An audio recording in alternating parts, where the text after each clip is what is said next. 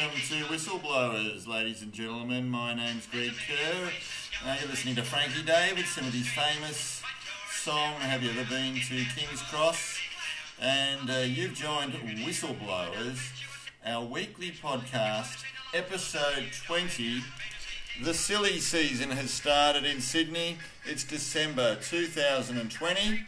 And today we're going to take you up to King's Cross, past and present, and we're going to find out what happened in King's Cross, the red light district, and what's happening in King's Cross today.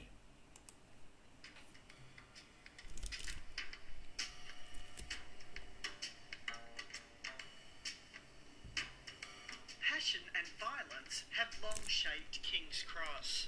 And everywhere it's sex, sex, sex. Mr. Biggs have come and gone. How many times have you been shot? 4 times. Stabbed? Twice.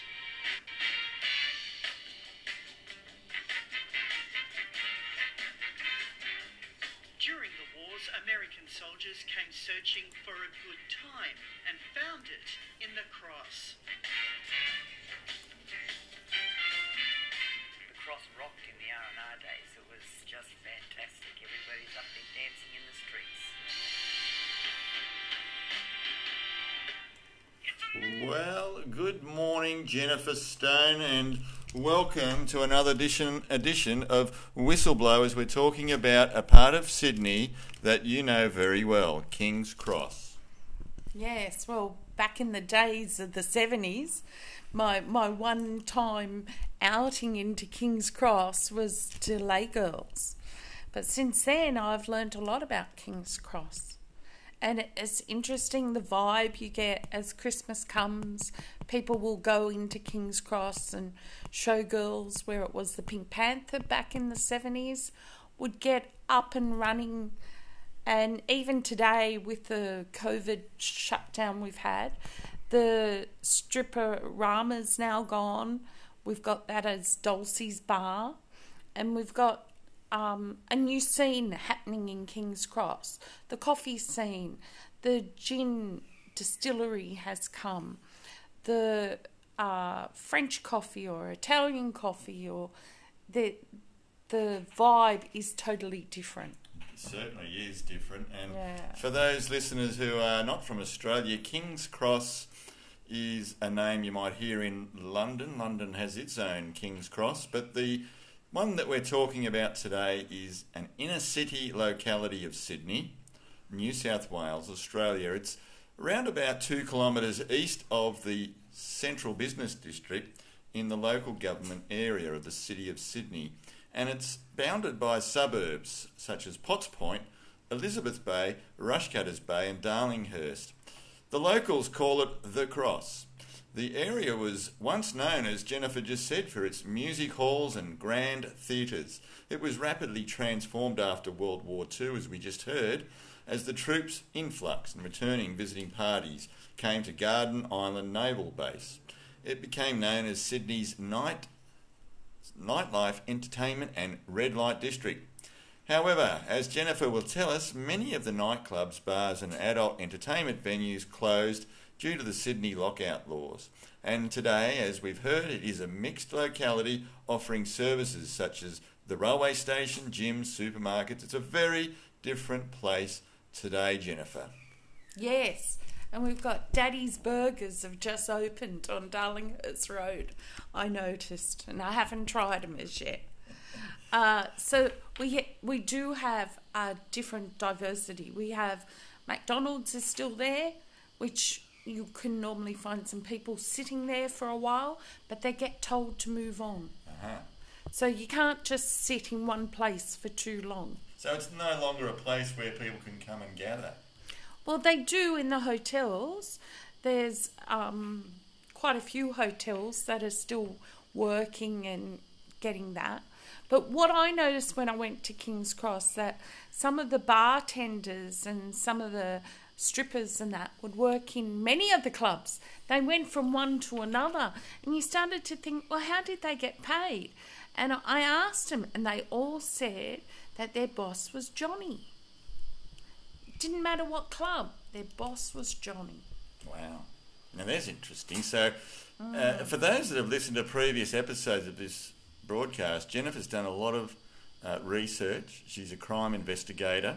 She's a novelist. She's written prolifically on, King's Cross, and she knows this area well. So we thought it's the party season. We'll end the year, our last episode, with all things party. Now, the King's Cross district was once known as Sydney's Bohemian heartland. The illegal trading of alcohol once happened there. It was notorious in the area up until the mid-last century, led by rival brothel owners. The area was home to a large number of artists, including writers, poets. It was quite an innocent area. From the 1960s onwards, King's Cross also came to serve as both the city's main tourist accommodation and entertainment mecca, as well as its red light district. It thereby achieved a high level of notoriety out of all proportion to its limited geographical extent. So Sydney's most notorious illegal casinos operated with impunity for many years, although it was known to all and located only yards from the Darlinghurst police station. Much of this activity can be related to, if you have listened to our previous episodes, Abe Saffron. Abe Saffron, commonly known as Mr. Sin, or the boss of the cross.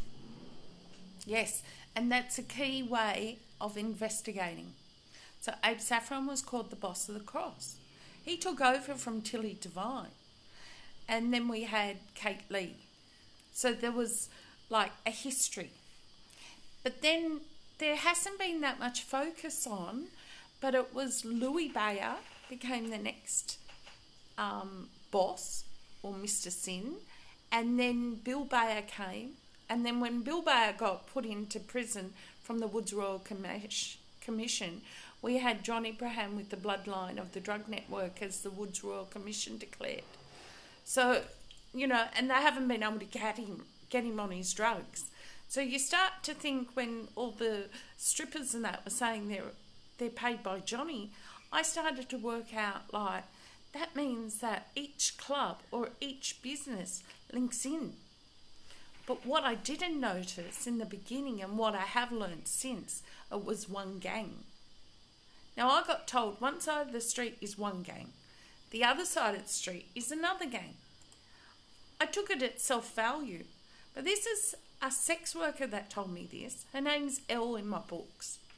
And she had been in King's Cross for a long time before I got there. She had been, some called her the grandmother, but we know that there was a grandmother above her.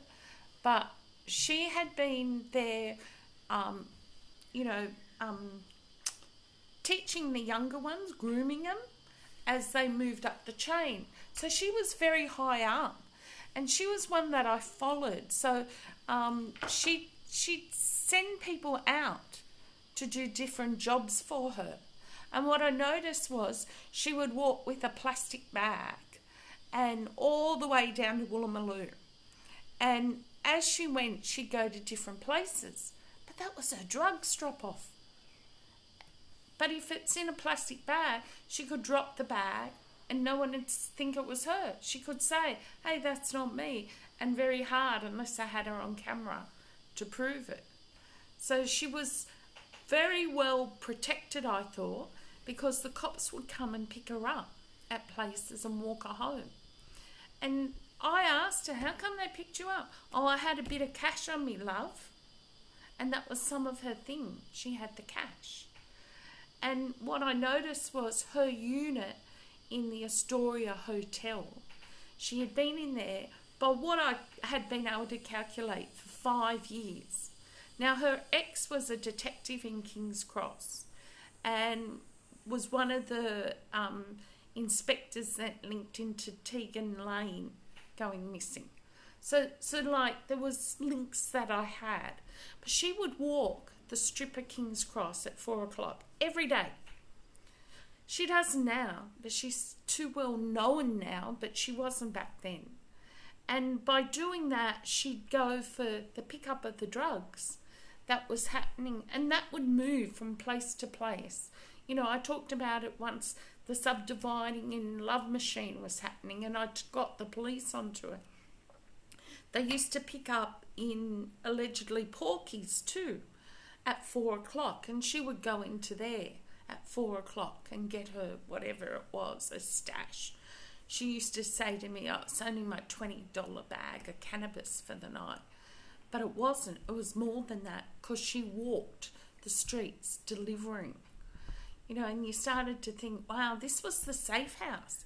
If she had that much drugs, she could supply all these people. They would come to her. So while she was feeding within the Astoria Hotel, she was protected from street dealing.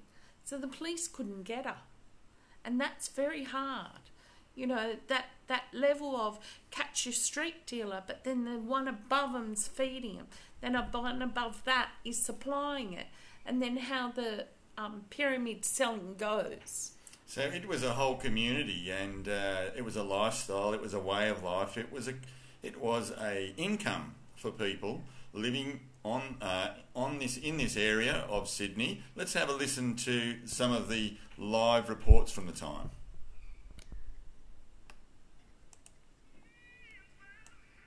Elizabeth Burton started her onstage career in the 60s as a go-go dancer. There were clubs on either side of the street. There was the Stardust around the corner, and the Stardust was like a go-go cage you danced in. So you would run from one show to the other. It was exciting, dynamic, fun, free. Hats were an important part of your act. They were a very important part of the act. A pair of pants that covered your buttocks. Then we were allowed to show our buttocks and went to G-strings. And then they took the pasty away. And then they wanted you to show their ovaries. A refrain that's been repeated time and again. And so the council is planning to try and clean up the cross. But bigger changes were coming. The first signs of digital disruption. Les Girls is the ultimate in drag, and for that reason only it has survived. It's the last real old-style night show left at the cross. When 20 cents will buy you an instant perv in a coin-in-slot porn viewer, who needs strip? Aisha was first called Key. So we've got all types of shows going on in the cross. Go on, Jennifer. I've got a bit on Elizabeth Burton. So she was a larger-than-life character credited with pioneering the modern art of striptease of the colourful streets of King's Cross. So she completed a hairdressing apprenticeship but packed away her scissors in favour of a miniskirt and knee-high boots in 1967. And then she started go-go dancing in a cage at the Redfern RSL. Now that that cage dancing, that was really in. Yes. And you can remember seeing it on the James Bond movies. Yes. You know, and we all loved that. Yeah. You know. Then it was after the Vietnam War, where she danced for our troops, that her striptease career started at the Psychedelic Funhouse in New York. She got all the way to New York. And then back to Sydney in 1971, where she auditioned at David Gandali's Barrel Theatre, a well-known King's Cross strip palace. With her natural agility and grace, she was reputed to be Australia's highest-paid stripper by the mid-1970s, and she can lay claim to being one of the first professional pole dancers, having performed on stage with a pole at the Pink Panther in 1976. I got off the plane, she said, at 9 a.m.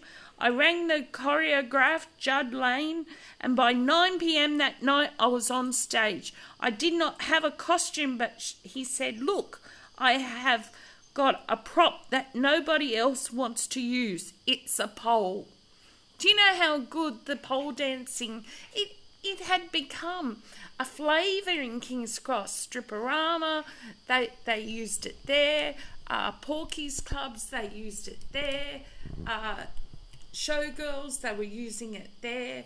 But then it's just died, but it's great exercise. Yeah, great exercise. Yes. Fascinating. And only found in the cross eventually lost its shine. I don't feel that we're as unique as we used to be, because Priscilla did a fantastic thing. It brought drag into the open, but it took away the barriers.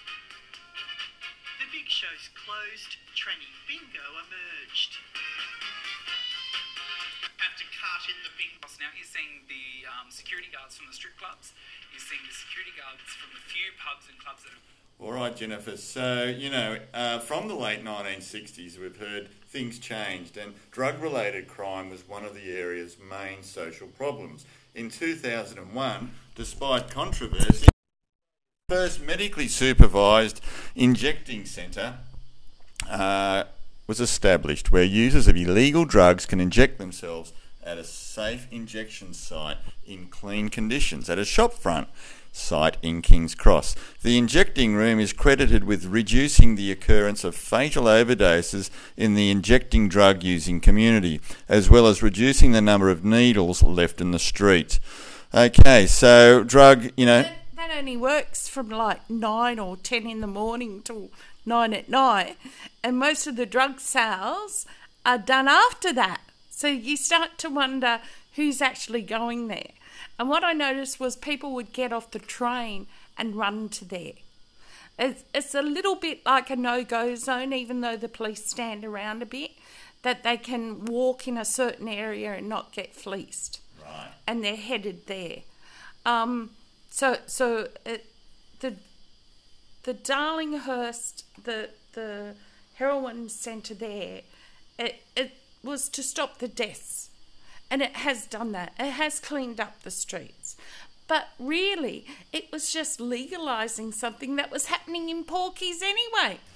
And that's how the council came to that decision to create that, was after they had watched and seen Porkies was doing it. So you think, well, Porkies is just across the road. But they couldn't stop the drugs going through Porkies.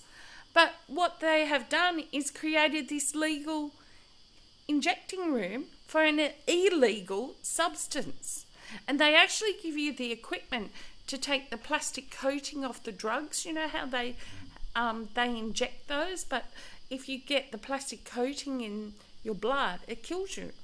So like there is equipment there, but most of the drug users that I've met hardly ever go there. Yeah.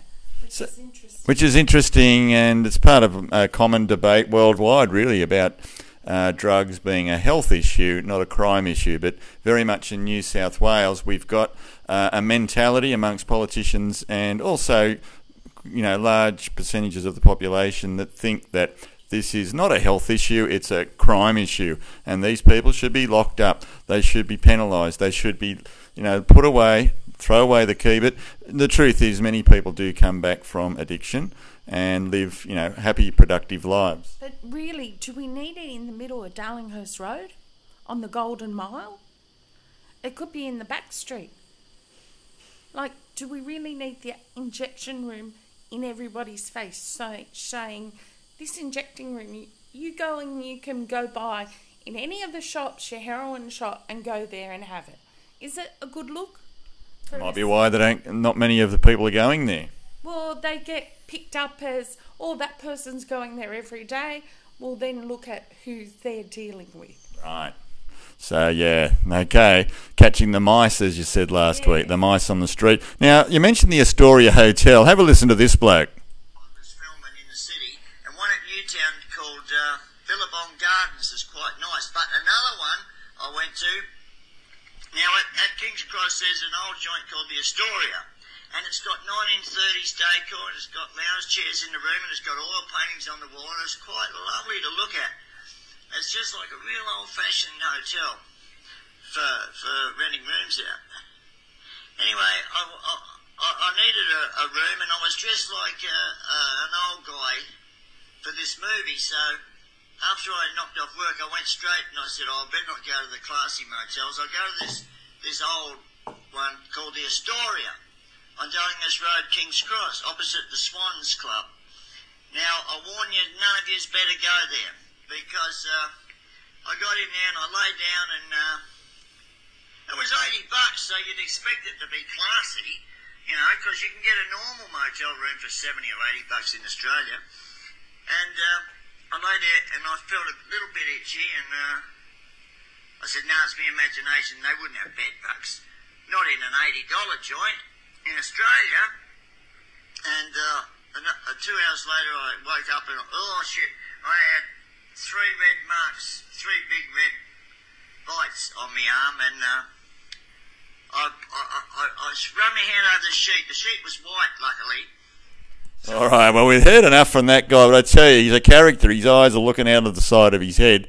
And the Astoria Hotel, the great old hotels of King's Cross, there was more than just bed bugs going on in this hotel, Jennifer. What else was happening there? Yes, well, if you listen to him a bit further on, he talks about all the people going from room to room in the middle of the night and the bed noises he could hear.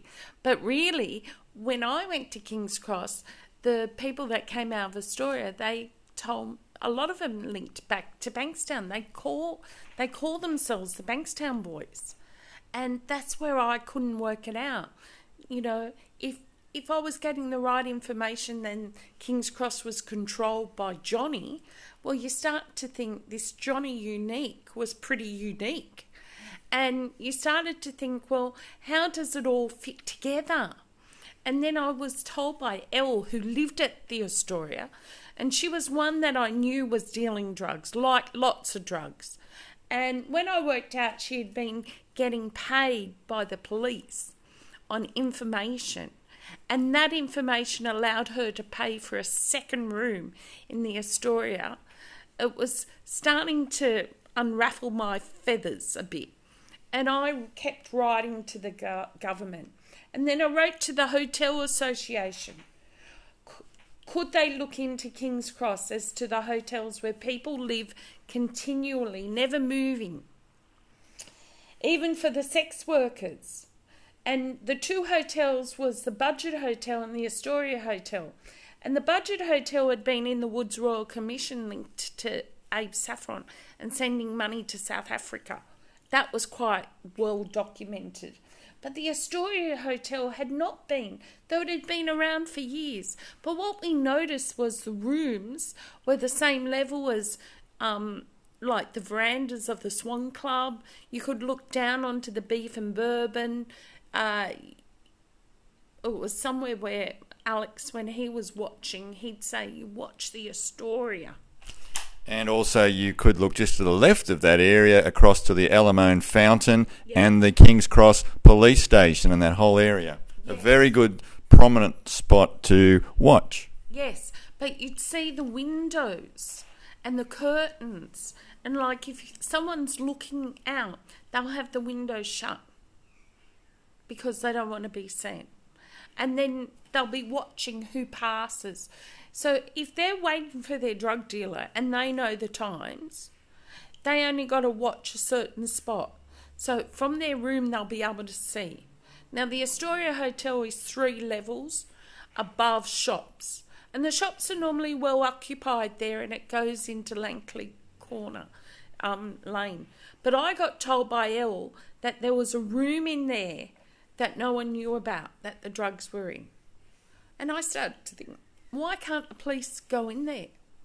And that was part of... So I started complaining 2011. 2012 is this email that I'm reading now. So Elle had been in room 1112 for 5 years, moving her drugs, and no one had been able to pick her up.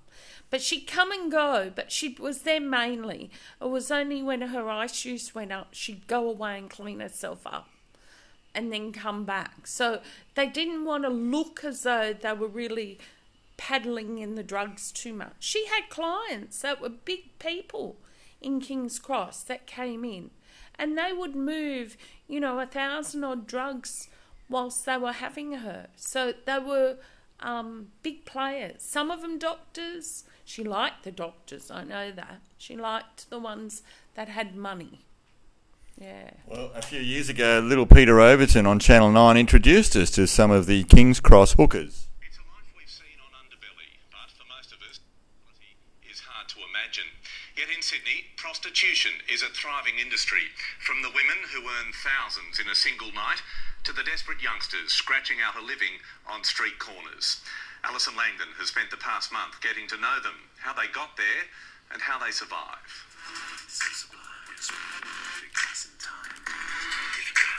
It's 11 o'clock, the strip on a Thursday, but it could be any night. Do you want to come upstairs? How much? 165. Having sex. How long? Half an hour. In one block, our cameraman is asked 5 times if he wants sex. Would you be interested in coming up for a nice massage, private show? Their desperation is obvious. How you going?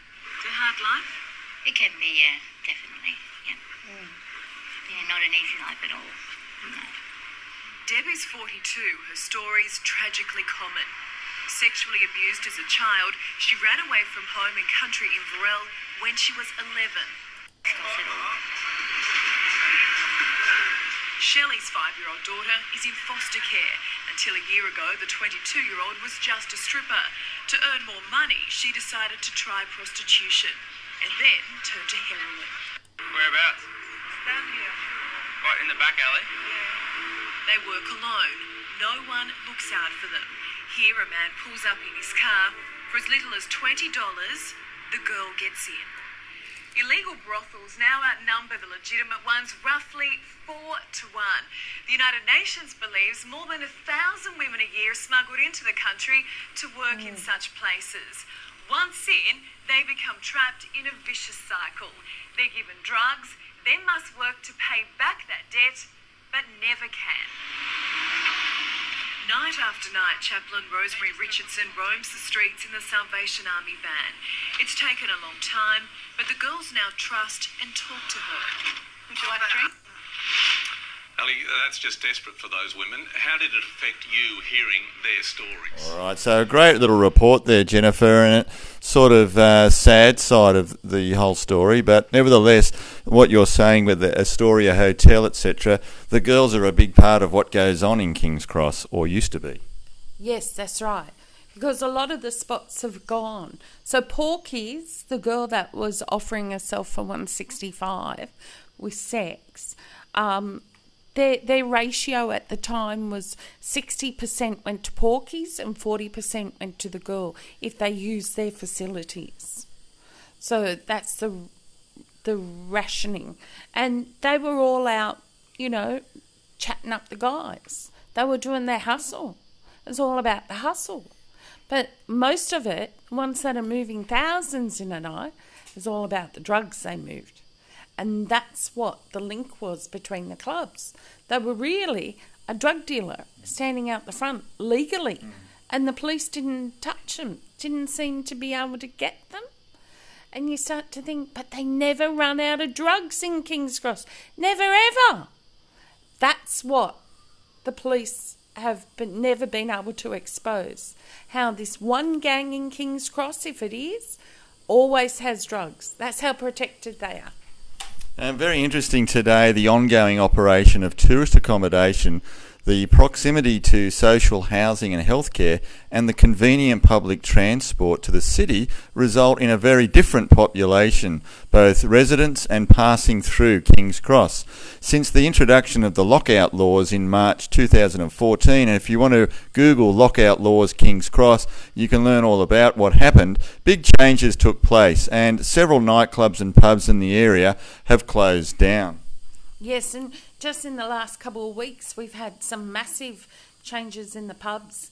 Green Park Hotel has been sold, and that's gone to St Vincent's Hospital. And then we've got the Kinsellers and the Court Hotel up on Oxford Street. They're both sold, so they're going to be turned into a mega pub. We've got Potts Point Hotel. That's pretty clean and decent, really, King's Cross Hotel.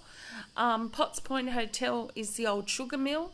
Well, all the guys that were dealing drugs would go in and use one machine to put their money into. Why one poker machine? Well, that links back to the days of Lenny McPherson and him moving in one poker machine to pick up the drug network money.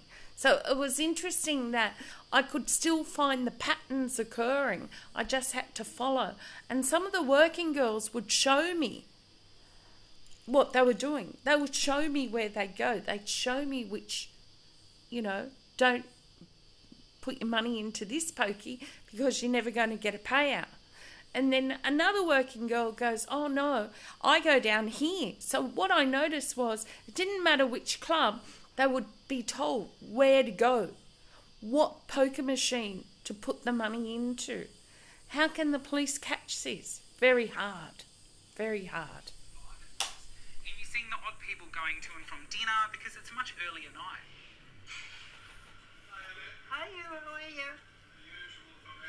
Okay.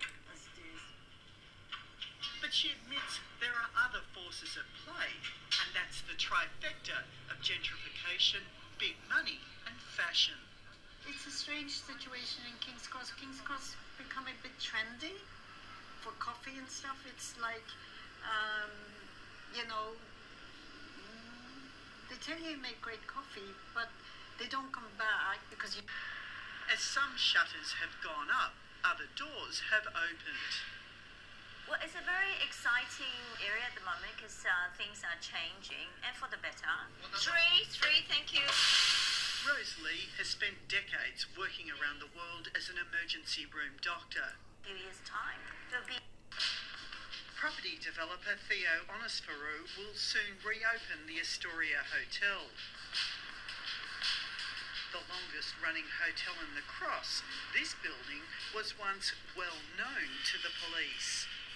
When I bought it, it was the only building in New South Wales that had been declared a disorderly house by the New South Wales Police, which means that the police could enter it at any time without a search warrant. It was the only building that you could do that in, that the police could do that in New South Wales, because it had such a very colourful history. From a disorderly house, it's set to become Sydney's first Airbnb hotel. But Theo Onisferou's next development is set to raise the gentrification stakes even higher.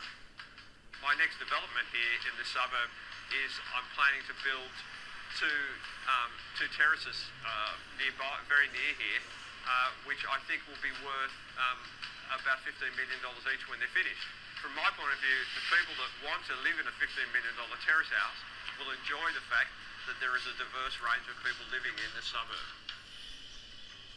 There we go. So King's Cross is changing. People are looking back and people are looking forward now to the new King's Cross.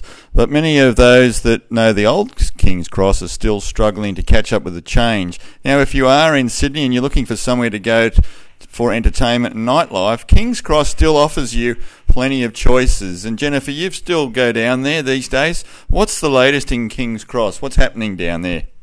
Well, they've just got a new gin distillery opened up. I got told that's very good. There's a great couple of Thai restaurants. Most of the restaurants I've found have been really nice. I like a pizza shop that's down on Macleay Street. Are the girls still there? Oh, there's not that many.